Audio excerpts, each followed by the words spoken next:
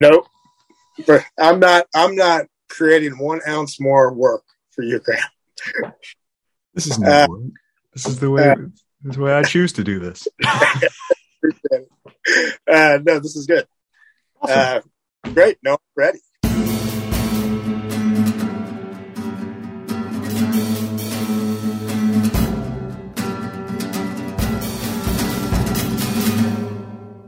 In that case, welcome to Yelling at Concrete Podcast, Jimmy. Thank you for having me. You're very welcome. Now we've got past the dramas, which is your current life. No, it's good. It's good. So, I mean, you kind of mentioned that. So you're out in Cincinnati.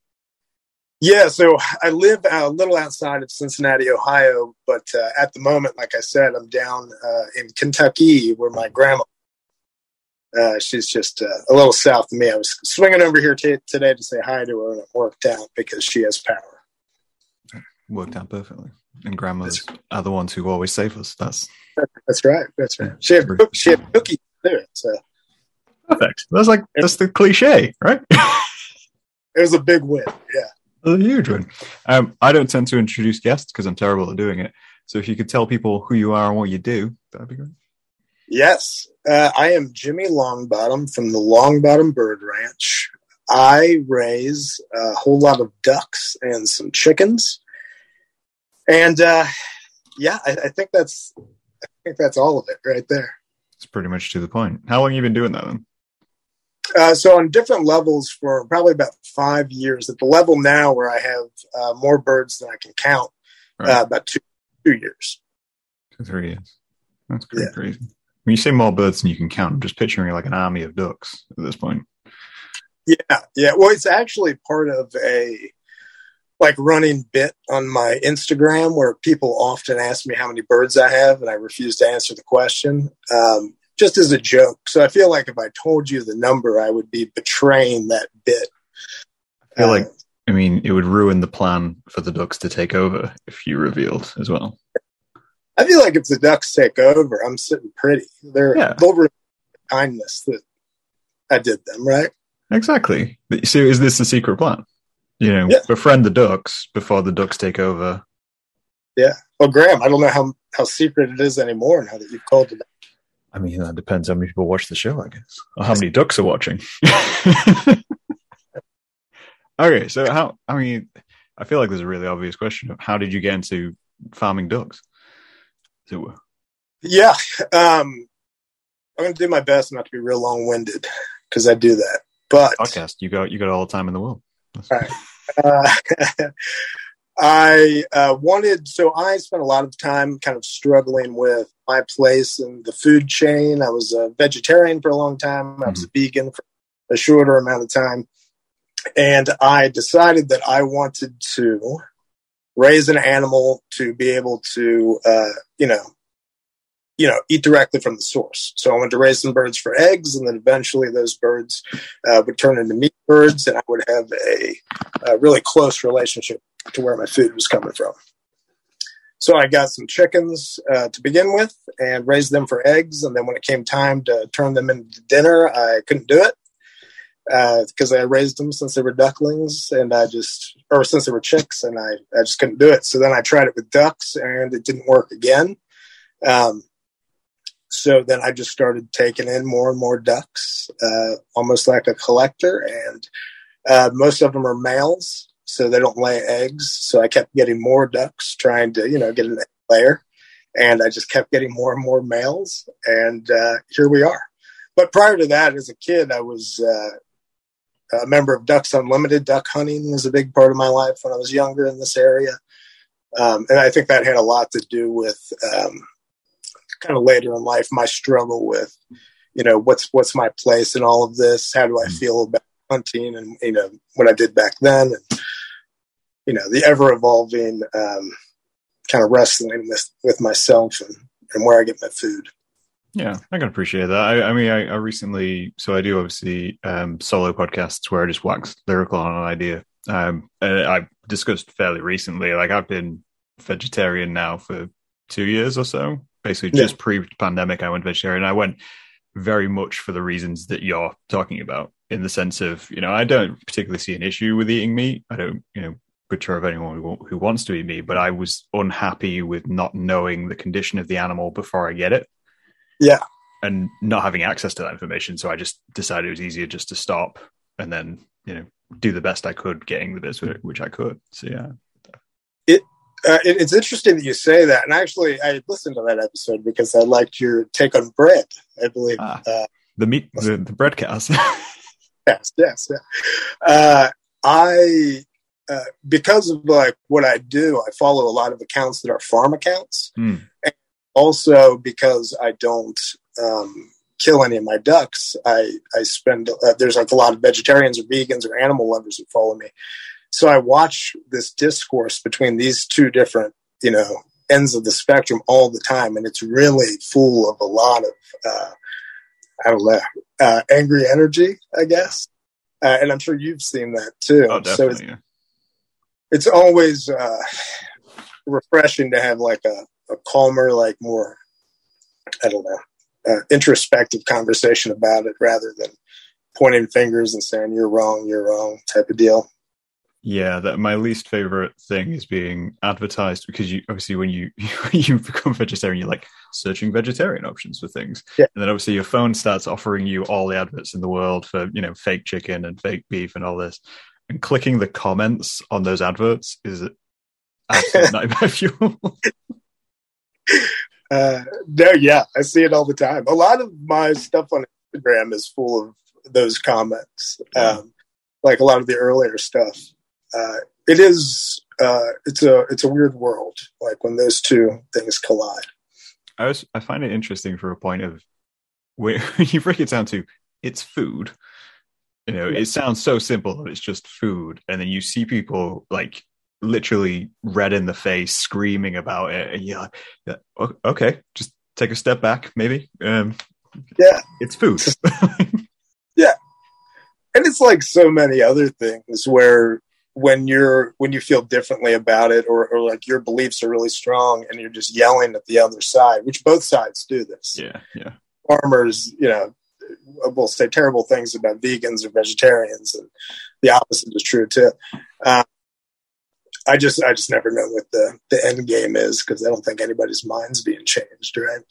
No, it doesn't seem like. I think that's why I do the podcast, because I like relaxed conversation. I like relaxed discussion, and finding different viewpoints is my kind of a view.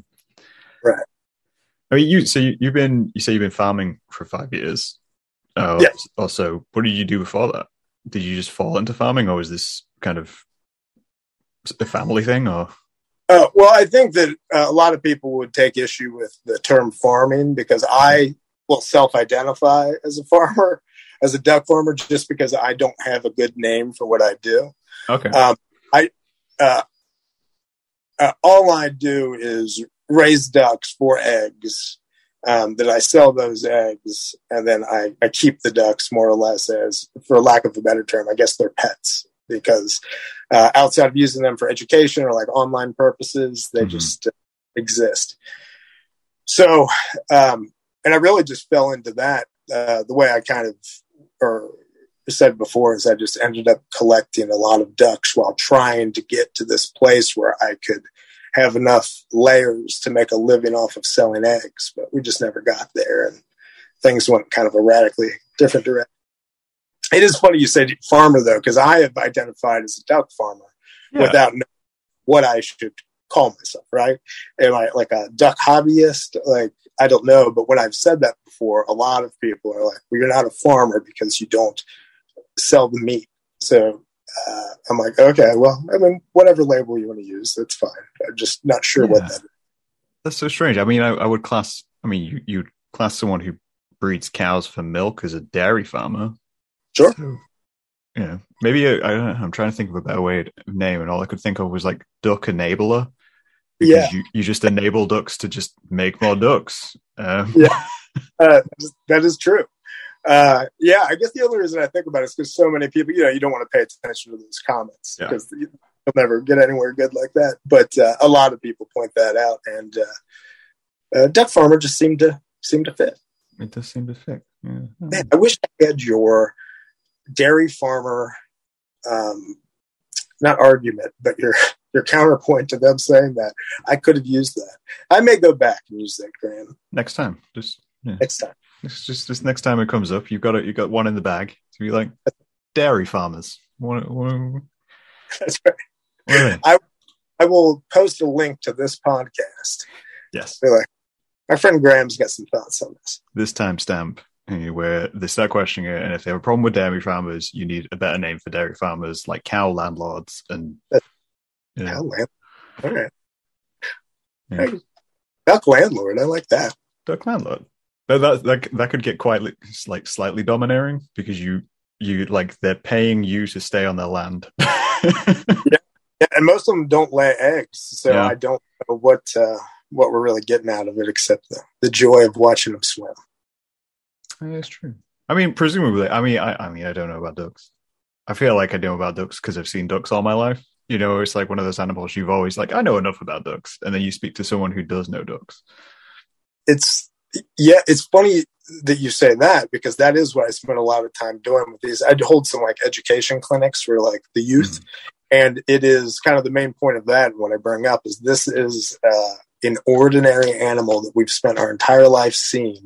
I don't even know how often people, when a flock of ducks or a flock of geese go overhead, even look up anymore to notice it.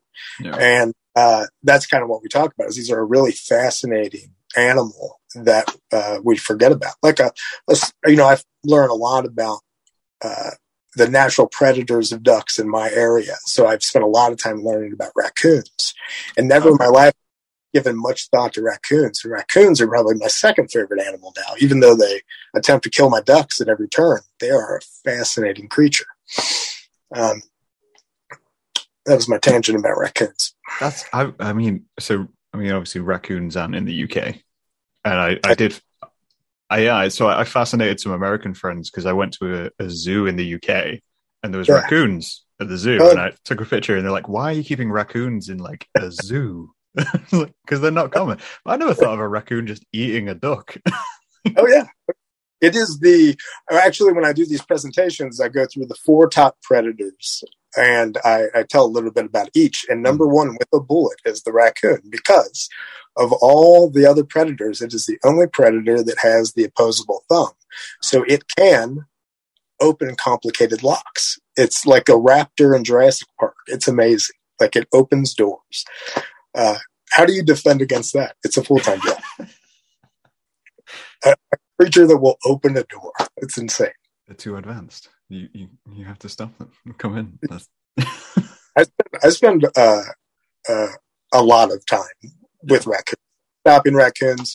I don't. A lot of people online will give you some opinions on what you should do with raccoons, but I don't do that either.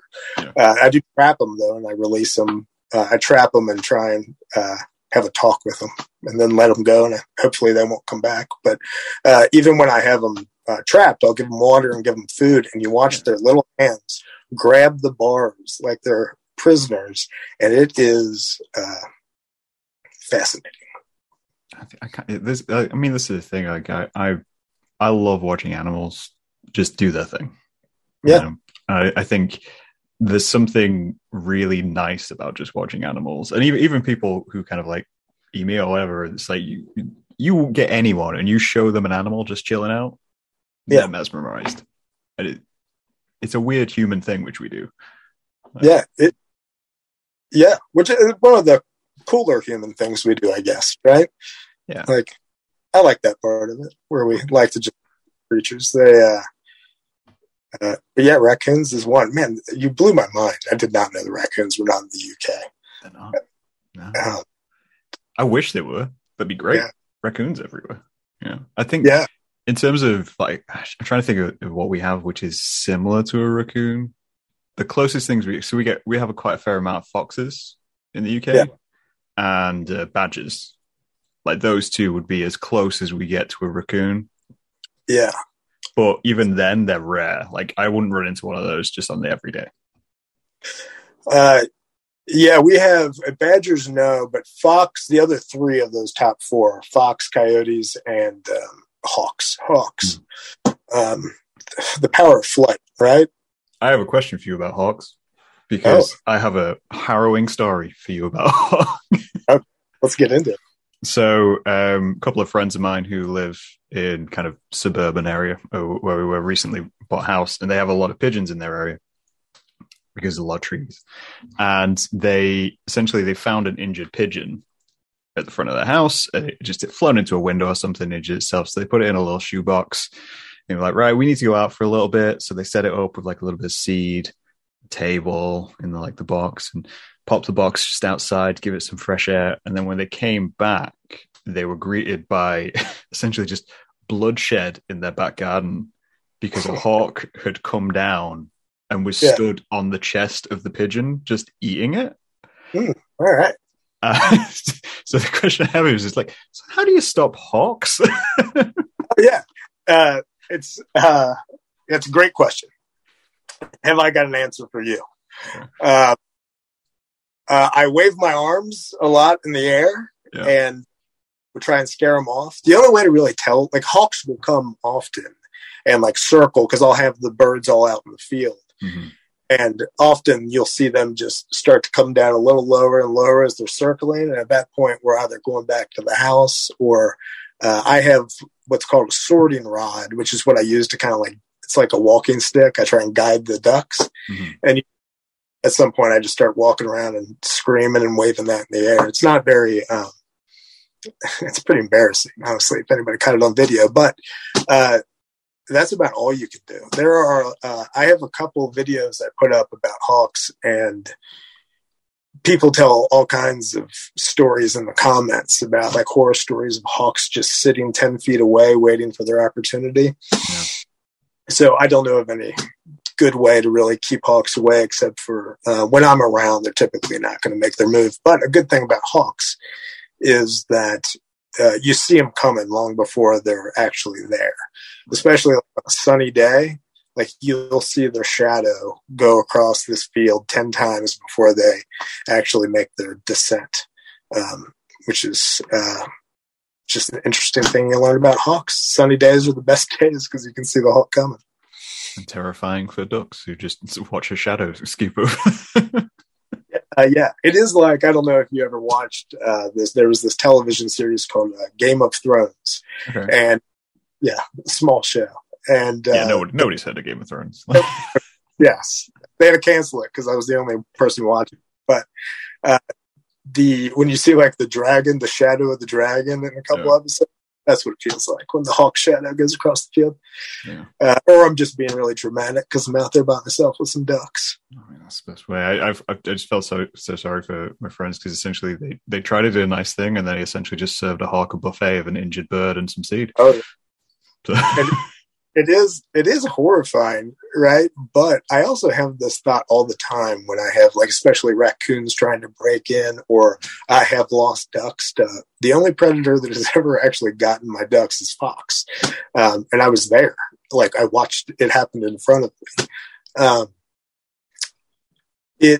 There is another piece where you're like, I mean, it is another creature who this is what they do when I'm not around. They're, feeding on each other. And there's some appreciation for that doesn't make me have any kind of like hate for the animal. The hawk or the fox that took my ducks, I did not do my job to protect those ducks that day. But, the fox was just doing what the fox is trying to do. Yeah, I think that's a major point of contention in the UK is foxes, because there's still fox hunting in the UK with like horseback riding and all these kinds of things. And I know the farming community at least has a big want to be able to get rid of foxes and all these kinds of things. And it always strikes the general public or people who've never been involved with that as strange because you're like, well, it's just an animal doing what it does, and you keep a lot of animals that they eat, so it makes sense. Yeah.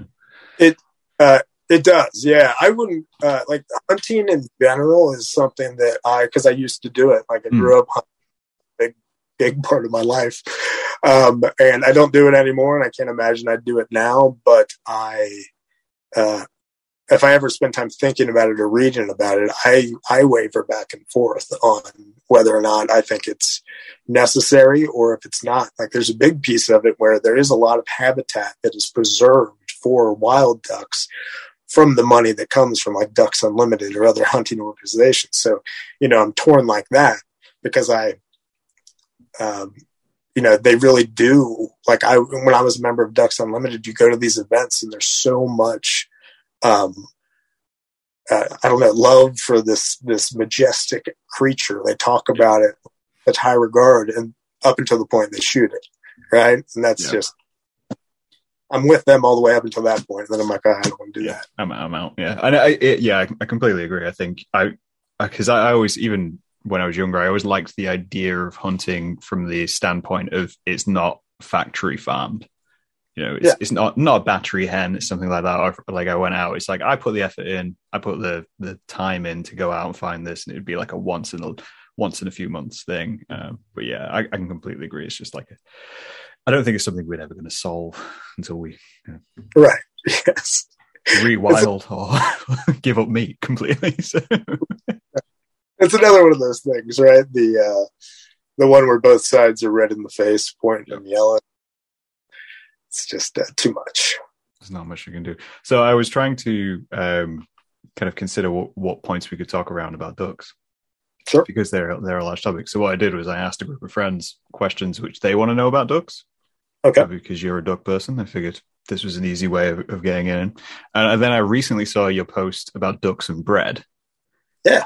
And I thought if you could explain your point about ducks and bread, because I know that's a major thing of like people get concerned now about feeding ducks bread. And yeah. I'm so glad you asked me because it's like the most controversial thing that I do. I'm not a controversial guy, but my stance on bread and ducks is. This kind of came from. So I raised ducks. So like in my day-to-day life with people I run into, a lot of times people will say to me when they find out, they'll be like, well, do you tell people that they shouldn't be feeding ducks bread because it's bad for them? With kind of this like gatekeeper mentality that like a lot of people seem to have around it. And it bothered me because the way I fed ducks bread when I was a kid growing up. I think a lot of people have, it's just one of those things. You have a loaf of old bread, you go to the pond, you give them bread. It's not good for ducks. It is useless. It fills them up. They won't, they're full of this non-nutritious for them bread. So they're not going to go out and eat something they need to eat. But people care about these animals. That's why they're going and feeding them bread. These are good-hearted people who maybe, like, if you just let them know, which is what I was trying to say in that post, I'm like, if you do this often, it's worth it maybe to go to a Tractor Supply or a farm store, buy a $15 bag of duck feed and just bring that instead. It's better for the ducks. But eating bread for ducks is as bad as me eating McDonald's French fries all the time. It's not good for me, but it is going to keep me, I won't starve that day. And a lot of ducks are dependent upon these visitors at these ponds or rivers. And my concern is that if you say you're not allowed to feed ducks bread, it's bad for ducks, these people are just going to say, all right, well, then I'll feed the ducks nothing. Yeah. And the person who said you shouldn't feed ducks bread, I'm worried that person isn't going down there with pieces of grape to feed the duck. So all of a sudden, the ducks have nobody feeding them. So I think everything I said in the last 3 minutes, I do not think was very clear, but I'll sum it up like this. Yeah. Feed the ducks. You want to feed the ducks bread? Awesome. It'd be better if you fed them something else, but if you're willing to feed them bread, appreciate you doing it. I think, I think that's a fair point. It reminded me of a comedian called Mitch Hedberg, who used to have a joke about ducks, who was along the lines of like the ultimate joke on ducks is that they love bread, but they have no means to get bread. Yeah. It's like, I love that idea. It's just ducks just sat there longing at supermarkets, just like, oh, there's so much bread in there. That is the thing with ducks is they'll just eat anything, like anything. And bread is like it's an easy thing to bring down there, and it's no ducks. No ducks are being poisoned by bread. It's fine. It is weird though. I feel like it is the last year or so. It's the first time in my life I've heard people really start talking about bread not being good for ducks or how bad it is. Yeah, I think, like you say though, it is one of those things. It's probably one of like the earliest memories anyone has as a kid. Is usually, you go to a park or you go to like a wildlife center or something and you feed ducks. And usually your parents take you with a bag of crusts to throw to the ducks. Yeah. Yeah. Yeah. And it really bothers me that anyone would try and correct that person in a way that wasn't helpful, because anyone who wants to go down and take pleasure in watching ducks and give them treats gets a big thumbs up in my book. Most definitely. I do have a follow-up question about things ducks eat though, because someone asked, do they eat acorns, and if so, how so? Because acorns are huge. Yeah. So not a big thing around right where I'm at, acorns, but I do know that they can eat acorns, like a lot of things that like naturally occur. Like they're going to be able to eat it. Like they've evolved to either be able to do these things or not. The biggest concern with acorns is I know it's one of those things that's like super rich in tannins, which can just make any animal sick. And how a duck digests things is it has right at the base of its throat, it has what's called a crop. And the crop can get something in it that's too large to pass through. This is one of like the biggest health issues I have with all the ducks. And you have to spend time like putting water down their throat and massaging the item like through their system. The crop is there to kind of break things down.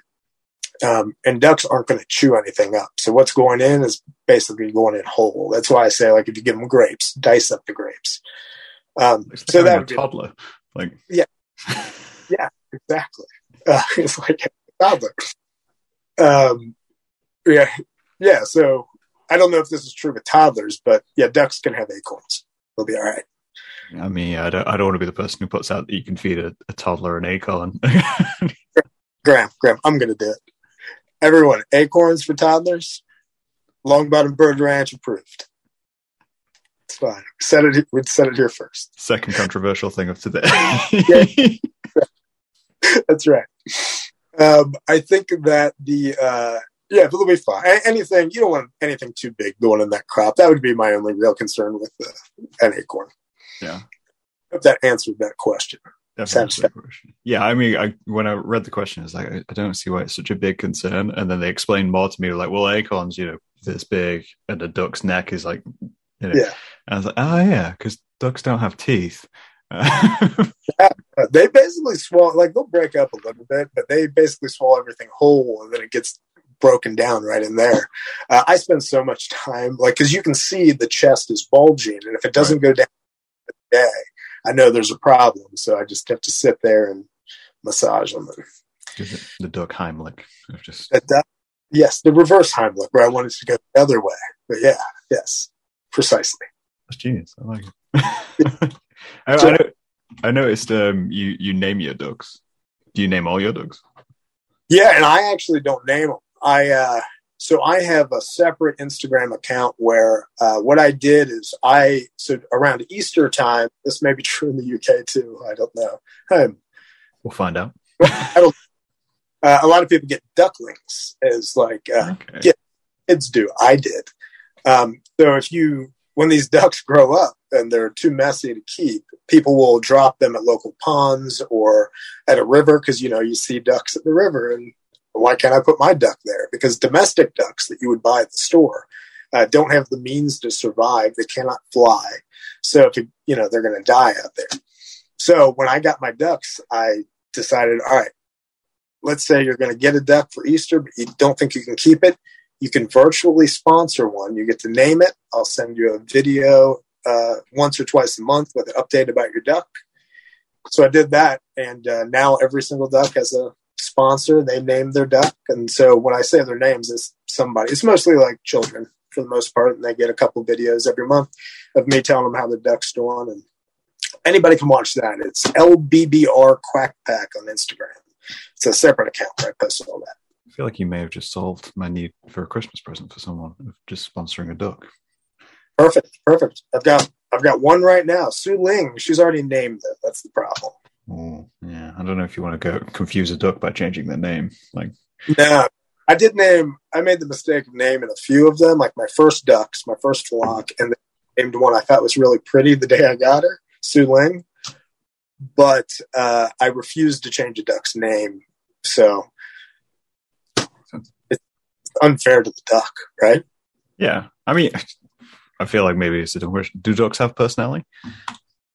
Yeah, I say yes. Yeah. Like some like to bite me and some don't. Yeah. Some are sassy and some ducks aren't sassy. Yeah. I don't know. Most of them like to bite me. Now that I think about it, yeah. It's not that they're trying to bite you; they're just trying to swallow you. They are, yes. They don't. Yes, they're like this. I don't know. If I could swallow that acorn, I feel like this fella, this guy, like maybe. Yeah. That's like it's a very bold. I feel like snakes do that similarly. Like you have a snake and you'll feed it, and it'll go a little while, and every so often it'll be like, well, maybe I could swallow that guy. I think that's like one of my favorite old movie tropes is the whole human body in the snake. Yeah. I watch a lot of horror movies. I feel like that's... I feel like ducks would be a great thing for a horror film. I don't know why. Oh, yeah. Yeah, well, I'll tell you what, as a matter of fact, I don't want to sidetrack, but that does bring up a question I have for you. Okay. Is that okay? Yeah, of course. You can ask me as much as I ask you loads of questions. You've got to be able to ask me questions. It's a two-way street. It's a conversation, right? So I listened to the podcast. I love the podcast, right? Mm-hmm. I love it so much. I'm on it right now. So I've heard you drop hints. I feel like you have some sort of connection to ducks, and I heard you mention like a stuffed duck that you were using on a TikTok video at some point. Oh yeah, so that's Pickle. Pickle is a blue stuffed duck. He's about this big, and he's a stuffed toy, which we won at like an amusement fair one year, and has no wings. He's just feet and face, pretty much. Oh really? Yeah. He's quite strange, but the story with him is kind of strange in the sense of when we were at this fairground and playing the game and whatnot, and we won this duck, and I didn't want to win the duck because I didn't particularly think much of him compared to other prizes in the situation, and so we got this duck, and then long down the line, me and my partner separated, but Pickle stayed with me. All right. So now I still have this duck, but I don't want to part with the duck because we've now become friends. You and the duck have become friends? Well, yeah, you got to be friends with the duck. Yeah. Oh, of course. That's good to hear. That's a good name too, Pickle. Pickle, yeah. So what is it about Pickle, if it didn't have wings, how is it that you've identified it as a duck? I mean, it has a beak, and that suggested. I mean, I don't know how to gender or to what makes a duck compared to like a platypus. I agree. I don't know. That's why I'm asking. Yeah. Well, when you said it's a duck, it's just feet and a head. I'm busy over here trying to visualize and was having some difficulty, but I love it. So that is okay. So that's a good. That's a good connection you have to ducks. I do have a second connection to a duck. I think. Can I guess what it is? Go for it. I think I know. Did you? I saw a piece of art that you had made of a duck. Right? That is the second connection to a duck. I have a piece of artwork about a duck. Sorry, Graham, I came prepared. This guy's done research. Graham. Yeah, and I liked it a lot. So tell me about that. So, yeah, I mean, yeah, for anyone who hasn't seen, it's an illustration of a duck smoking with a black armband and a little heart symbol on its chest. I have a bad habit, or not necessarily a bad habit, of drawing animals in human situations. Mm-hmm. Because I make a calendar of depressed animals every year. I just had one come out because I like this idea that we're kind of each individualistic for personalities as human beings, and we look at animals as unique. We go, they're majestic, they're these elegant, wonderful things, and then we try to apply those theories back to ourselves. And we don't see it necessarily because we work mundane jobs. You work doing gas station or cooking in a kitchen or something like that. So I like drawing animals in human situations. Yeah.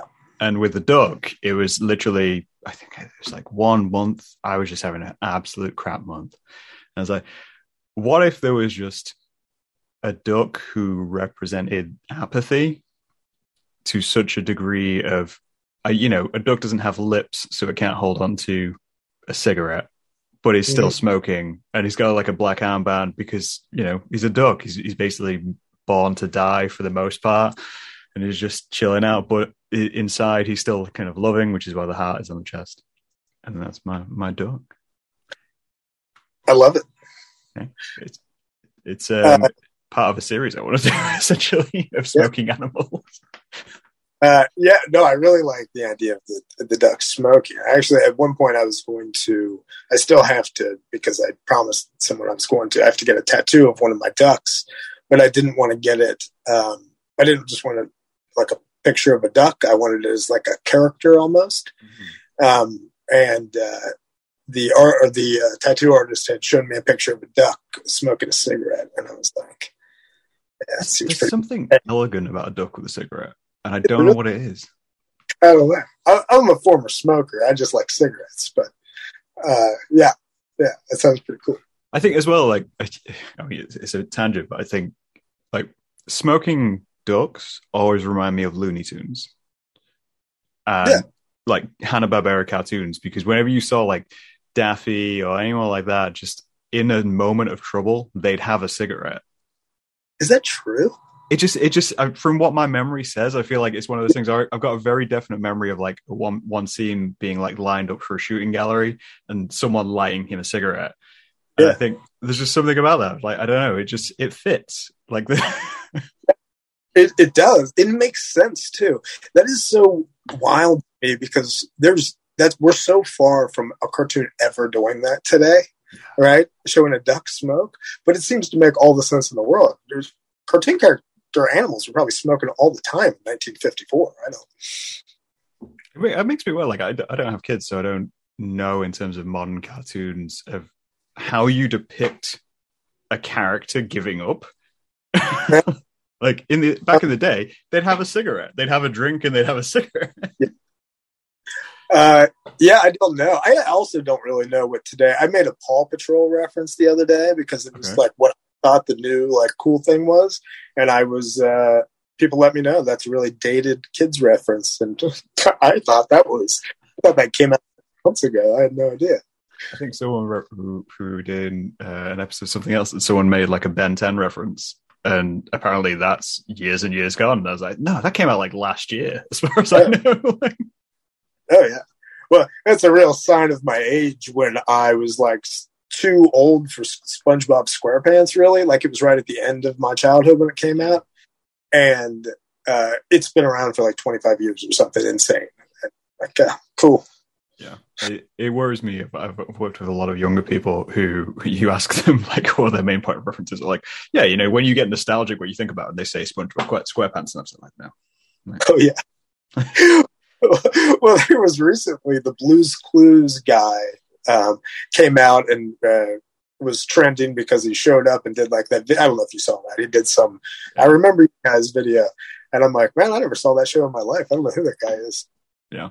I mean, coming from UK, like Blue's Clues wasn't a thing in the UK. The only reason I know about it is because it's been a meme since it's come out, and then I've learned about it all from that. Yeah, I do a lot of that, like reverse. Something out there, like look what's happening from 25 years ago. I'm like, well, let me learn about the original thing. it what was a big in the UK? Fraggle Rock is a UK thing, right? Yeah. Well, I mean, Fraggle Rock had the benefit of being kind of like Jim Henson and Was it? Like, yeah, and obviously the Muppets went huge, so then Fraggle Rock continued, like, got a little bit of that like attention. And all right. Growing up, pop like anything like Muppets, Fraggle Rock, Eureka's Castle, like anything that was puppets, I could not access because it was something like it was this in between world that really freaked me out. So I never watched any of that. I call Muppet Christmas first Muppet thing I've ever seen. And I know you recently did a podcast with someone about Muppets, basically. Yeah. And that's the first time I'd ever seen Muppet anything was Muppet Christmas Carol, which 2 thumbs up, by the way. I mean, it's my favorite Christmas film. Oh yeah, that was good. It was just a shame that it took me 38 years to finally watch anything with a Muppet. I would say that you could easily go back from Muppets Christmas Carol if you ever just like, I want a wholesome evening and just watch any of the Muppets films, and you'll still be satisfied. Like it does. Is it okay if we're going on a little tangent here that is not about? That's what this whole show is about. Okay. I worry that I'm upsetting the format. I have been doing that in the last couple of years, which I've been trying to open my mind to like a lot of pulp culture things that I've either like applied like contempt prior to investigation to, where I just was like, I will not like that thing. I will not look into it. Mm-hmm. For example, like anime is something that my whole life, I'm like, that's just not for me. In the last couple of years, I was like, well, it has such a big fan base. Like maybe this is something I will like. So I've tried to watch anime. Muppets is like something from it's harder to access the things from my childhood as an adult, but like Muppets would be another thing. One that's really worked for me is I always thought Godzilla movies were like from the 60s and 70s were so campy and silly. And then I went back and watched all the Godzilla movies and I've like loved them. And it is just one of those things where it's like really surprising that I spent my whole life being like, I will never try that thing. Yeah. And then like the Godzilla movies specifically, like I'm so into them right now. And it's a real shame that I guess I'm glad I found an interest in this now, but yeah, I don't know if that makes sense. Does that make sense what I'm saying? Yeah, that makes sense. I do that all the time. Of just kind of that little inkling where you're just like, maybe I'll give it a go. You know, maybe I'll try this out, and going back and watching something. I'm always like, because so like you mentioned Game of Thrones earlier. I have an annoying thing in my head of like, if something gets recommended to me too many times, yes, I actively avoid it. Yeah. Like, and Game of Thrones is a good example of that. When Game of Thrones started, everyone was super hyped about it. They're like, you're going to love it, Graham. It's all about this and this. And I was like, that's great. I'm never going to be able to watch this show. I totally get it. I will never watch Squid Game for as long as I live. I know I won't. Because everyone keeps telling me, you haven't watched Squid Game yet? And I'm like, I'm out. I'm not going to watch it. No, that total sense. This shows which I feel like I know I'd love as well. I think this show in the UK, Black Mirror, which people, it's completely up my alley. I love like Twilight Zone and X-Files and things which are like kind of twisted and a bit dystopian. But too many people were just like, you need to watch Black Mirror. It's definitely, you'll love it. I'm like, yeah, but what if I don't now? That's which is funny. What if you don't, right? If it gets hyped up too much. That's when I tried anime, that's one of the traps I fell into is everyone's like, this is the best anime, watch this. And I watched it and I was like, it's okay. Like I liked it okay. But if this was the best one, then I guess I'm just not going to like the rest of it, right? Or at least that's the attitude I brought to it. It was an analogy I made recently where I said like anime is a lot like sports. In that everyone thinks the one they watch is the best, right? Okay. And they're die hard. You can't say anything wrong about their favorite anime. And the same way you can't belittle anyone's sports team because it will just upset somebody. Anime is exactly the same. And then when you're on the outside and you step in, you're like, these are kind of the same, and I don't know which ones I like. That's great. That's great. Well, I feel like that quote may convince me to try another anime, and because I like it. You know what I mean? You ever watch something people recommend, you're like, I liked it fine, but I came into this thinking my life was going to be a revolution. And I was going to blow my mind. I mean, I can recommend you an anime, but I don't watch a lot of anime. And the only one I would say maybe try to watch is Trigun. Oh, you're right, Graham. Everyone says I never even heard that one. Yeah, it's like I think there's like one season of it. Oh, perfect. Now we're talking. One season. Yeah. Okay, one season. I found it funny. All right. I watched Cowboy Bebop, which was about 60 episodes, which is good. I mean, and Death Note was the other one, which was also pretty good. Yeah, Death Note's another one which got recommended to me, and I avoid watching. It was good. It was fine. Man, I hope nobody tunes in thinking I'm going to talk about ducks. You know what I mean? Maybe. I mean, we can get back to you because I can make a great segue here. Watch this professionalism. So the only thing I know about Death Note is I know the theme music because the band who did the theme music I listened to.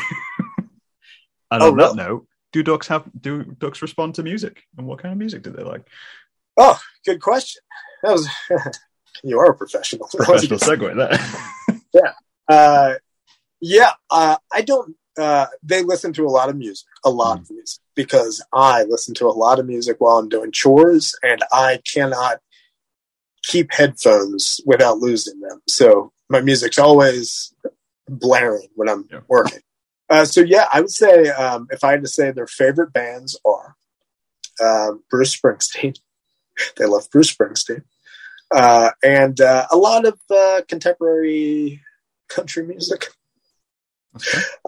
I would not. I haven't noticed them acting one way or another.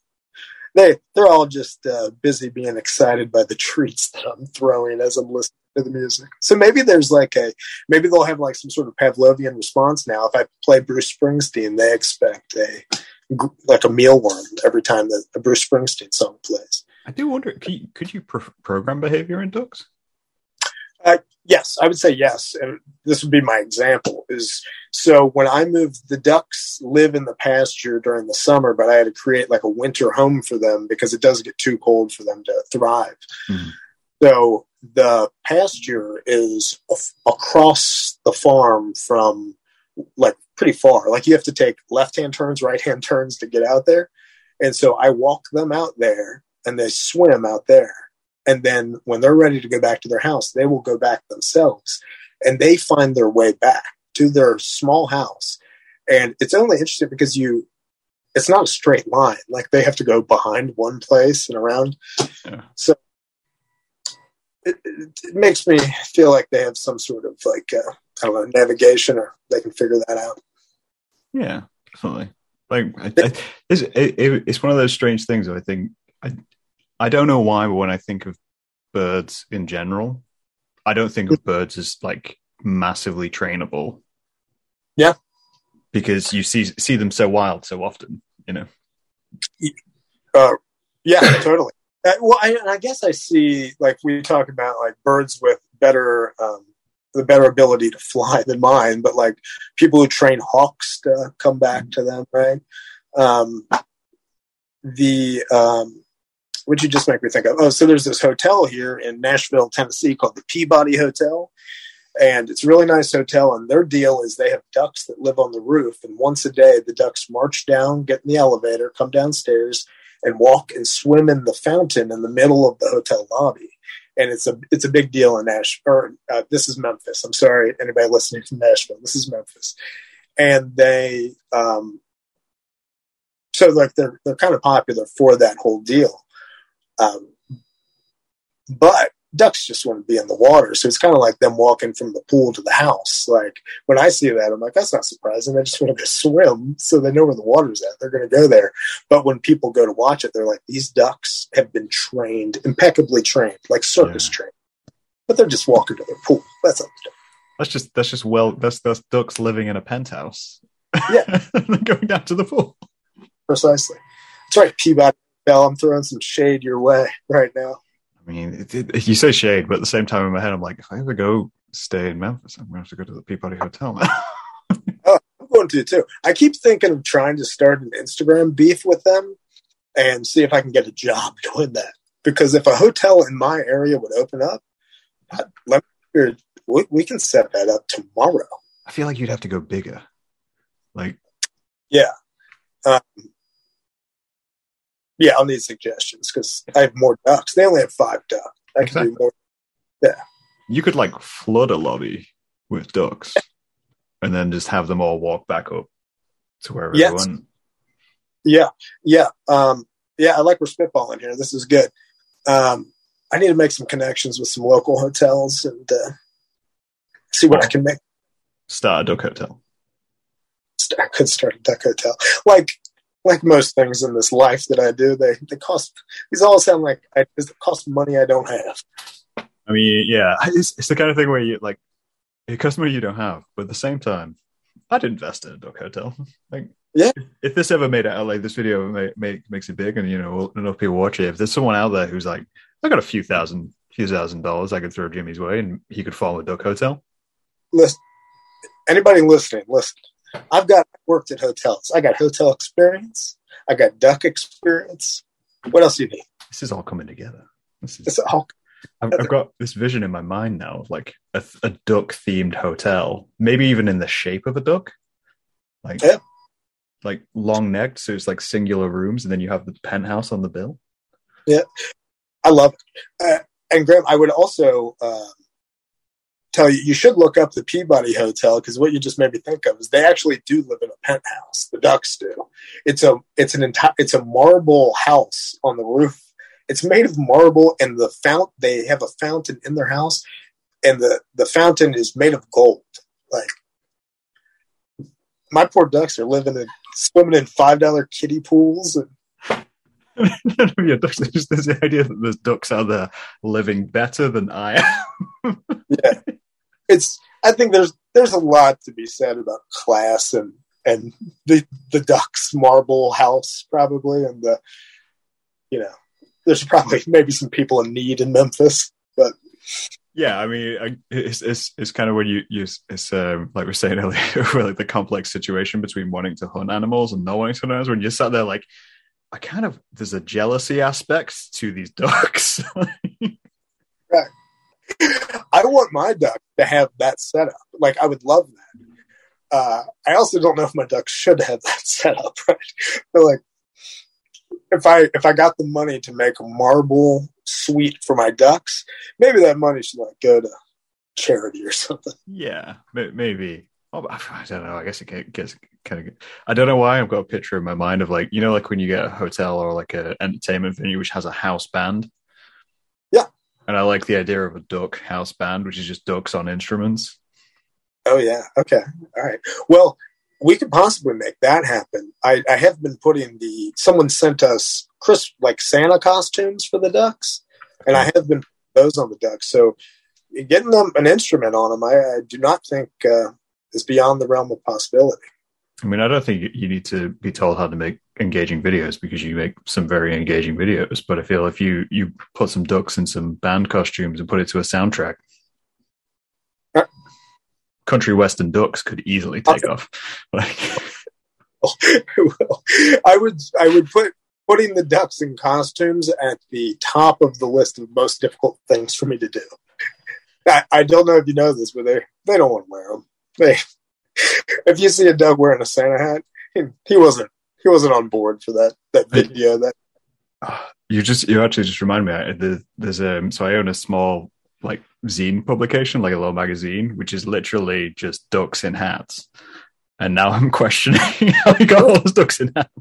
Oh yeah, they don't want to wear those at all. Yeah, I make sure we're only in the hat for a second. You used a term that I heard you use in a previous podcast, and I was like, if I get the chance, I'm going to ask you about it. Not to sidetrack us again, but zine. You were talking to someone. You were talking about like a zine, not a convention, but like a fair. Okay. A fair. Zine fair. And I listened and I was like, this is fascinating. I have no idea what that is. What is a zine fair? Okay, so do you know what a zine is? We'll start at that point. No. Okay. No. So we'll run through a quick issue, and this could blow your mind because you could easily make a duck scene, which would blow people's mind. So, all right, second idea: hotel. If we can't afford the hotel, all right, I'm here start for making it. duck zines. So zines are essentially they're small press publications. So they're called zines because it's half of magazine. Mhm. And they started like way back when in like the 70s, 80s with bands and musicians and people using them for activism. Because essentially they were published as like part of the punk rock press of people just started making fanzines or little paper publications about their favorite bands. They would go to shows and they would swap and exchange zines. And the same with kind of activism. People wanted to get messages out there. They wrote down these little booklets and they handed them out. Since then, obviously, it's grown and grown. And people use them for different means. And a lot of people use them as like a way of just getting their thoughts out, like a catharsis sort of thing. They'll kind of sit there and like write a diary, zine, and then you hand it off to people who are having same lives. But you can do them on any topic. So like I have a zine about ducks. It's just it literally it can be nothing. It could be a zine which is just full of photographs of ducks in hats. Okay. And a zine fair is just a fair where you go and sell or exchange zines. Okay. All right. I listen. The Longbottom Bird Ranch may cross the barrier to being profitable after our conversation today because we've got some good ideas. I wouldn't come to me for business advice in any way. Oh, they all work for me. A duck hotel, a duck zine. I would probably. I mean, I guess maybe that exists in the U.S. too, and I'm just unaware. Is that just a UK thing, or that probably happens over here too? I'm just unaware of it. It is a punk scene that I'm not cool enough to even know about. No, so zines are kind of strange. So they're worldwide, and you actually the zine scene in the US is actually probably much bigger than the UK scene. The reason you probably won't run into is a lot of them happen in like major cities and major industrial cities, and if you're not into kind of the music scene, I guess what would be classed as like counterculture scene, where like rock shows and stuff like that, you just don't run into it. Like I only got into maybe a few years back, and despite being into all my arty stuff, I'd still never even ran into it because to me they were just comics. Like, right. Everyone knows what a comic is, and then someone came around like, actually no, it's like an offshoot of what comics are, is you can make these, which are publications. So you're telling me if I looked for a zine fair in Wilder, Kentucky, where I'm at currently, I may not be able to find it. You might do. I'm curious now. I'm curious. I may have to. Wilder, Kentucky has a grocery store and a Frisch's Big Boy restaurant. That's about the only. I don't know where we would meet at. I mean, hang on one second. I just did a quick cheeky Google. All right. I found something called the Kentucky Fried Zine Fest. Oh, that sounds like it may be here. Which is in Lexington. An hour away. There you go. Kentucky Fried Zine Fest, DIY culture, zines, and small press publications. Look at this. A whole scene that Jimmy Longbottom has never been privy to. It's one of those special. I think like kind of like the old stuff is it always amazes me how big something can get and still never be seen. Like, it is. Right? You're hiding in plain sight, and yet someone doesn't know that you have a ranch of ducks. That is a good one-to-one is the farm itself. Whenever I tell people where it's located, it's within city limits. I don't give out the address often because I don't want anybody, I don't want the government counting how many ducks are out there. Yeah. But it is like it's hidden, like right off in the city. There's a 25-acre farm in the middle of it, and no one knows it's there. And you're right; it's the same deal, right in plain sight. It all comes full circle, doesn't it? It does. That's the only way to do it. Ducks. Kentucky Fried Zine Fair. Get ready for me if you're listening. I'll be there. I mean, challenge you, Jimmy. Like, I honestly think you'd love it. I think you would. It's the kind of thing that, like you say, you've had a journey of kind of animals and learning about them, and your passion for things. Most people use zines because they're passionate about a niche subject, and they look out into the world and like, nobody's talking about it the way I talk about it. I'm going to publish something about it. And, Well, you say that perfectly, because that is something that's fascinating to me, is passion about a niche subject. Like, I'm passionate about ducks, but anyone, like when I listened, and forgive me for not remembering her name, but when I listened to your podcast where you were talking about Muppets, I'm like, this is a niche subject, but this is so fascinating to me. It's something I've never been interested in, but listening to people be passionate about something I know nothing about is the most fascinating thing. Most definitely. And makes me want to be interested. That's how I'm watching all these Godzilla movies, because I listened to someone passionately talk about Godzilla, and I was like, all right. That'll be next time. Next time you come back, we will sit for an hour and we will talk about Godzilla. I tried to today, didn't I? But I mean, I will happily open up for another hour at Godzilla, because I have strong views about the Matthew Broderick Godzilla film. the first Godzilla I ever saw, and I have not revisited that one recently. But revisit. I find that one splits opinions in terms of whether people enjoy it. Yeah, I thought I was of one mind about that movie, but no, sadly not. Like everyone I bring it up to, you talk about, like the Godzilla film, and you're like, you're on about the new one. I'm like, no. We're talking about Matthew Broderick with the soundtrack by Jamiroquai. We're talking about Was Jamiroquai on that soundtrack? He think he released the song Deeper Underground, which is like for that film. That's how big that movie was. Is I didn't like it, and I can name, P. Diddy had a song off that soundtrack, the whole music video. The Wallflowers covered David Bowie for that soundtrack. I don't know why I know that. Jamiroquai is on that sound. What an amazing soundtrack! Apparently, that was. Yeah, definitely we're having you back, because it's been great chatting to you for now. Yeah, it's been great, right? Yes, thank you. Fantastic conversation. I've enjoyed it very much. Thank you for coming. I think we've learned a lot about ducks and many other things. And if not, they can by coming to you on your Instagram and website and learning about it. Yes, I would say that, if I could say one more thing.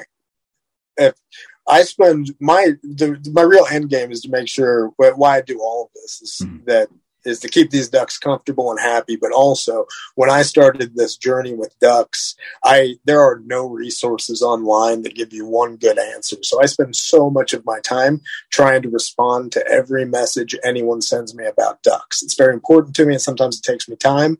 But anybody who's listening, if you do have questions, I do want you to reach out to me and ask me, because that's really what makes me happy, is to be able to answer questions about ducks, and I'm happy to do it. So. I think that's a very good message to end on. Definitely reach out to Jim and go check him out. And on that note, we will talk to these guys later. Bye.